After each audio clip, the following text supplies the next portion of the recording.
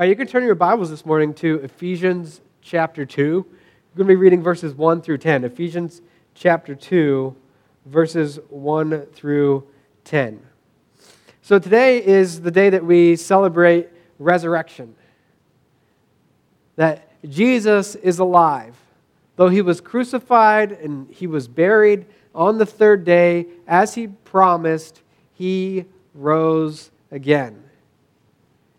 And his resurrection means that he has overcome the grave, that he has conquered death. The scripture says that before Christ, basically, death had power over us. That because of our sin, we were separated from God, and we were separated from the source of life, and death had reign over all of humanity. But now the sting of death has been removed, and we have hope and life in Him. So today we're going to be talking about our life in Christ and how we are made alive in Him. Would you read with me in Ephesians chapter 2? It says, "As for you, you were dead in your transgressions and sins, in which you used to live when you followed the ways of this world and of the ruler of the kingdom of the air, the Spirit who is now at work in those who are disobedient. All of us also lived among them at one time, gratifying the cravings of our flesh and following its desires and thoughts. Like the rest, we were by nature deserving of wrath. But because of His great love for us, God, who is rich in mercy, made us alive with Christ, even when we were dead in our transgressions. It is by grace you have been saved. And God raised us up with Christ and seated us with Him in the heavenly realms in Christ Jesus, in order that in the coming ages He might show the incomparable riches of His grace expressed in His kindness to us in Christ Jesus. For it is by grace you have been saved through faith, and this is not from yourselves.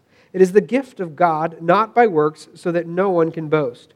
For we are God's handiwork, created in Christ Jesus to do good works, which God prepared in advance for us to do." So the scripture talks about how we are made alive in Christ.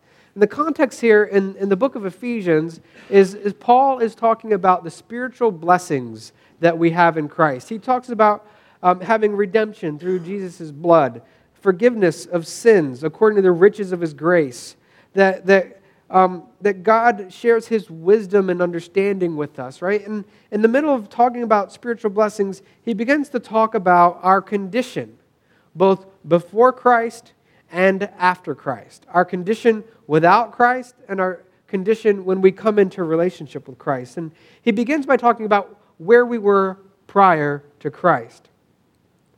And apart from Christ, he says that we were spiritually dead. He says, "As for you, you were dead in your transgressions and sins, in which you used to live when you followed the ways of the world and the ruler of the kingdom of the air, the Spirit who is at work in those who are disobedient." He talks about how our transgressions, the places where we break God's law, where we cross the line, where we miss the mark, our sins, they brought about spiritual death. See, we can go all the way back to the Garden of Eden, how God created humanity to live in relationship with Him. And they were to rule and reign. God made us in His image, in His likeness. And that means that we were to be His representatives here on the earth.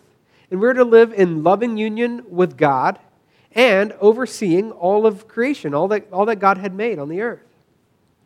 And yet, mankind, we weren't happy with that scenario. Instead, we wanted to be our own God. And God had placed a limit on Adam and Eve. He said, all of the trees of the garden you can eat from, all of its fruit is yours, except for this one. And there wasn't anything particularly wrong with that one tree. It was just God was placing a limit. Remember that I am God, I am Creator, I am Lord over all, and you are my creatures, and I want to pour out my love in your life, but there is a boundary. You yourselves are not God. But Adam and Eve, they chose to eat of the fruit. They said, no, we'll take it from here, God. We'll do our own thing. And God had told them, the day that you eat of it, you will surely die. And the moment that they ate of the fruit, their eyes were opened. And they realized their guilt and their shame, and they hid from God. And this is a picture of this spiritual death that occurs when we're in sin. It is a separation from the holy, true, living God. And it's basically we are cut off from Him because of our wrongdoing, because of our rejection from Him. And so spiritually, we become dead. We're separated from Him.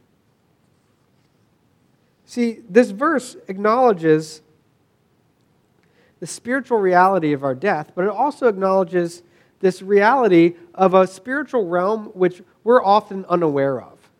It talks about the ruler of the kingdom of the air, who's at work in those who are disobedient. And this points to this idea that there are spiritual forces of evil at work that oppose God,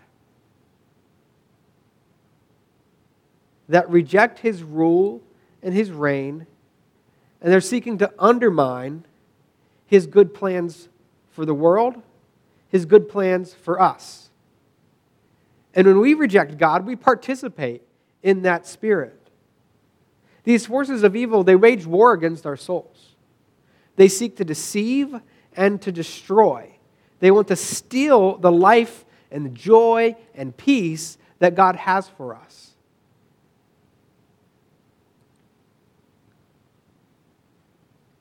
And Paul says here that apart from Christ, those spiritual forces had power. But in Christ, they have power over us no more. They are defeated.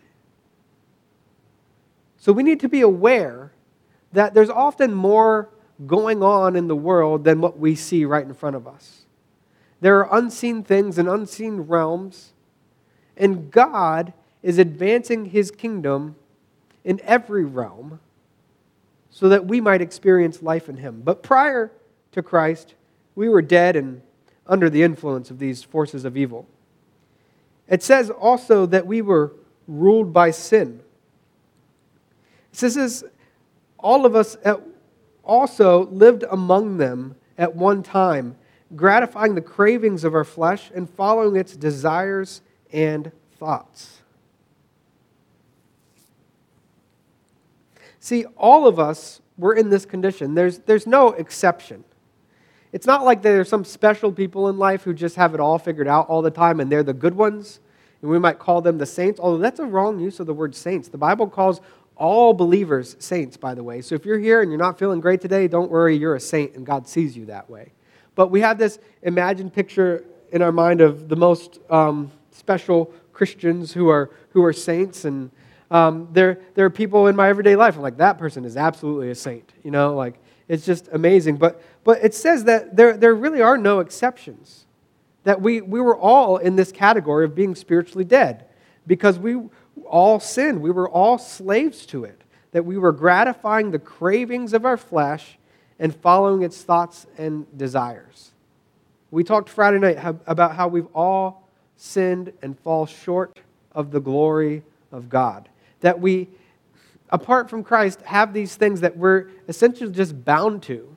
In Philippians, Paul says it this way. He says, their God is their stomach. In other words, whatever your appetites are, whatever your cravings, and he's not necessarily talking about literal food, but he's talking about appetites. You know, we desire power, or we desire wealth, or we desire pleasure, or we have these appetites for these things, and they become essentially our God. We're following those cravings, and because of that, he says, we deserved punishment for the evil that we commit. He says, like the rest, we were by nature deserving of wrath. Now, we've been talking about this idea of wrath over the last two messages, both Friday night and this past Sunday. I'm going to repeat some of that again this morning because not everybody's here all the time, but if you want a deeper dive into those things, we want to go back and look at those messages. But this idea here is that God is the just judge of the universe. And when we break God's law, we are guilty and we deserve punishment. This is just wrath. It's not human anger where it's just like flying off the handle. It's not like sometimes, like, Thursday was a rough day for me. I had a lot going on, and the sink, I was trying to do dishes and catch up on things, and the sink started just shooting out water everywhere, and I was like, I got to fix this. So I'm at home. Kids are out of school this week. I'm at home with 4 kids tearing apart the sink to fix it, okay? I was not a saint. I was not a saint with them. I yelled. I was angry. I was frustrated. So at dinner time, I had to have a talk, and I had to say, guys, I have not been good today. I'm sorry that I yelled at you. I'm sorry that I said those things. I had to apologize, right? Like my anger, my wrath is not holy wrath most of the time. But God's wrath is. When he judges justly. He does the right thing. And so when we break the law, when we transgress, when we cross that line, we are deserving of that wrath. Our evil will be punished if we are not in Christ. So we have this picture of God as this just judge who will pour out punishment on those who do evil. But this isn't the full picture of God that we see in the Bible. And this isn't the full picture of God that we see specifically in these verses. Because in these verses that we're reading, we see a whole lot about the goodness of God in terms of His care and concern for His creation. God could be perfectly just by bringing about our punishment. The wages of sin is death. We were spiritually dead. We were separated from Him, and ultimately we would be brought down to death and destruction because of our sin. But God, He still loves us. We see this picture of His righteousness both shown in His justice, but also His love. And if you look here, there are some things that we want to point out. It says that because of His great love for us, God, who is rich in mercy, made us alive with Christ. And He did it for a purpose, that He could show the incomparable riches of His grace expressed in His kindness for us in Christ. Think about those things. I've highlighted them up there on the screen. That God has great love for us. That He wants what is good. That's what love is. Love makes sacrifices for the good of the other. It gives of itself. That God is rich in mercy. That God will relent. That even though we deserve wrath, even though we deserve death, He is willing to relent and show mercy. That God wants to share the incomparable riches of His grace with us. He longs for us to spend eternity with Him in His joy and in His peace. And God expresses His kindness to us in what He's done in Christ. These things, love, mercy, grace, kindness. This is the heart of God for His creation. And so God made a way for us to experience life with Him. We talked about this Friday night, how Jesus took the penalty for our sin. That He stood in our place and He paid the price that we could not pay. He was the sinless, spotless Lamb of God, the perfect sacrifice. And being God in the flesh, He was able to make atonement to satisfy God's wrath on sin for the sin of all humanity. And so the good news that we read here today is that in Christ, we can be made alive. There is hope. This is the good news. The Gospels, it means good news. Because of what Jesus has done, God can make us alive with Him. So let's look at what God does. It says we were made alive with Christ even when we were dead in transgressions. So God offers us life. He offers us connection and fellowship. He's restoring the relationship. The Bible talks about us being reconciled to God. And the picture of reconciliation is we were at odds, right? Have you ever been at odds with someone? Married people, have you ever been at odds with someone? Like, how does that work when that relationship is not going the way that you planned? And that person is not doing the thing that you wanted them to do? What'd you say? Always something? I don't know what it can. What about that person? What about you? We're not doing that thing that person wants you to do, right? Like, and it's not just marriage. It happens with children and brothers and sisters and coworkers. Like, we know what it's like to be at odds with someone. And that's the picture here, is that because of our sin, we are at odds with God. And yet God, through Christ, is reconciling us to Him. He's restoring that relationship. The sin that separated us from God has been dealt with, the price has been paid, and now we can have communion with Him. We can experience that favor. He says here that it's by grace that we are saved. That we have favor, and God rescues us. He delivers us. He saves us from the power of sin and death. And it says that God raised us up with Christ and seated us with Him in the heavenly realms. This is a picture of victory, right? We are being united with Christ. We identify with Him in His death and also His resurrection, that we are raised up and seated with Him in the heavenly places, that we experience victory over death and glory for eternity. We've been saved, and the Scripture says it is by grace that you have been saved through faith. In other words, if you want to experience the salvation, you have to come to the Lord and receive it. You have to trust in Him for your salvation, that His work is enough. And he goes on to hammer this point, that this is not from yourselves, it's the gift of God, not by works, so that no one can boast. See, our salvation, our rescue, our deliverance from the power of sin and death is not up to us.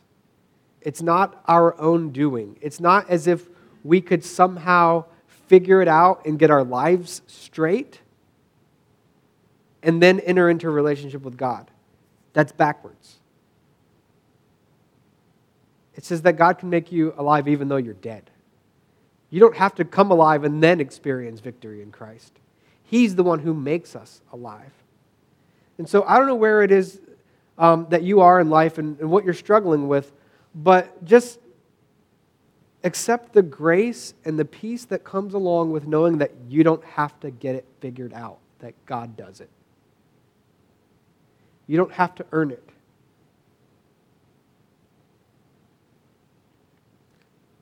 We don't have to keep trying to do good so that somehow all our bad stuff is just forgotten. We don't have to somehow hope that on Judgment Day we've done enough good things. And somehow God will just say, well, you've done enough good, you did some bad, but you did plenty of good, so I'll come into my presence and enjoy my fellowship and have my life. That's not the picture. It's that we are completely dead and we can't do it. And He has done it for us. We can't boast. It's not of our own works. We don't have to depend on ourselves. And he goes on and talk about this life that's in Christ, and he speaks of a transformation that happens. He says that we are God's handiwork, created in Christ Jesus to do good works which God prepared in advance for us to do. Well, wait a minute. You just said salvation is not about good works. We're not saved by good works. That's right. He's drawing out this idea of this relationship between the life that we live with Christ and how it's not based on the works that we do, but God still has works for us to do. And these works, they flow out of what God is doing inside of us. They flow out of our position, our new life with Christ. And so it says that we are God's work. And the result is that we produce the fruit of that in our lives. Now, in the Bible, there's this illustration of our life with God, and it's often called our walk, our journey with God, the way that we are walking. And this idea of walking is a metaphor for our life, right? Just walking through, journeying through life. And there's this really cool contrast that happens in this section of Scripture. All the way back in verse 1, it says that we were dead in transgressions and sins in which you used to live. All right? And that word, in the original language, is the word for walk. So you used to walk in wrong acts, in transgressions and sins. You used to walk in evil acts. But by the time you get to the end of this verse, it says that we are God's handiwork created in Christ Jesus to do good works which He prepared in advance for us to do. And there's a word there, it's the same word as in verse 1, and it means that He prepared these good works that we should walk in them. All right? So at once, before Christ, we were walking in transgressions and sins, and after Christ, and after He has transformed us, we are walking in good works. And this is about this transformed life, where God does this work in us in such a way that our desires are not for evil, that our desires are not for those appetites, those cravings that we once had, but the Holy Spirit takes up residence in us. We talked about those spiritual blessings that He discusses in chapter 1. He says that we were marked with a seal, the promised Holy Spirit, that He is a guarantee of our inheritance, our redemption, that we are God's possession, and that through the Spirit we begin to walk the life that Christ has for us.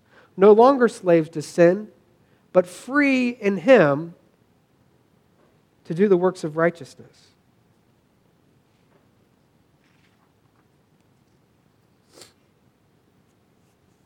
So as we think through this, when we look at our lives, I would ask you, where do you find yourself living?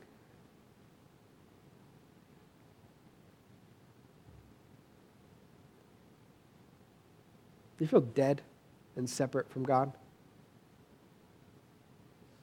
Are you walking in sin and transgression and just completely overcome by the forces of evil in this world? Or are you found in Christ? Where is it that you're finding your hope? Because if you're looking out there or anywhere else, there's no hope. There's only destruction. But in Christ, there is victory. Victory over death. Victory over the power of sin. Think about that picture. Raised with Him and seated in the heavenly places. Do you picture yourself there? Because that's hard to imagine, right? It is speaking of a future reality, but it's also speaking of a present reality, that this is how God sees us. Raised with Christ and seated in heavenly places. Tomorrow morning when you get up and go to work, raised with Christ and seated in heavenly places. When you come home and there's strife or struggle or hardship or sickness or whatever it is, raised with Christ and seated in heavenly places. And this isn't just go on and pretend that none of that stuff is happening and everything is just hunky-dory. That's not what I'm saying here.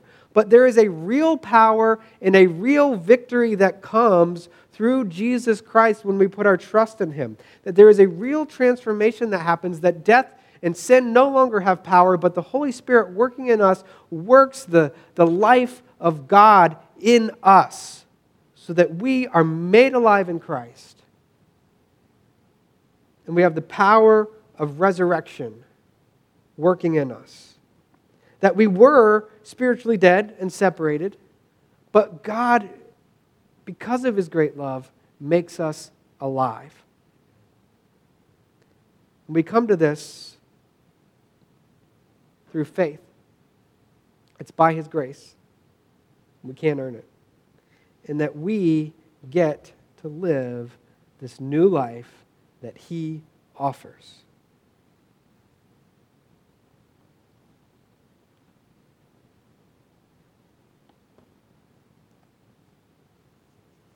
So as we rejoice on this resurrection day, I ask you this simple question. Where do you find yourself? In death or in life? And if you find yourself in death, turn to Jesus because He has life for you. He has hope for you. Trust in Him. Give Him everything. Confess. Repent. Turn to Him because He alone has the power to save. Would you pray with me today?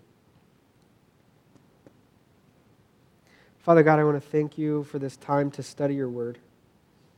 And I want to thank you for the hope that we have in Jesus Christ.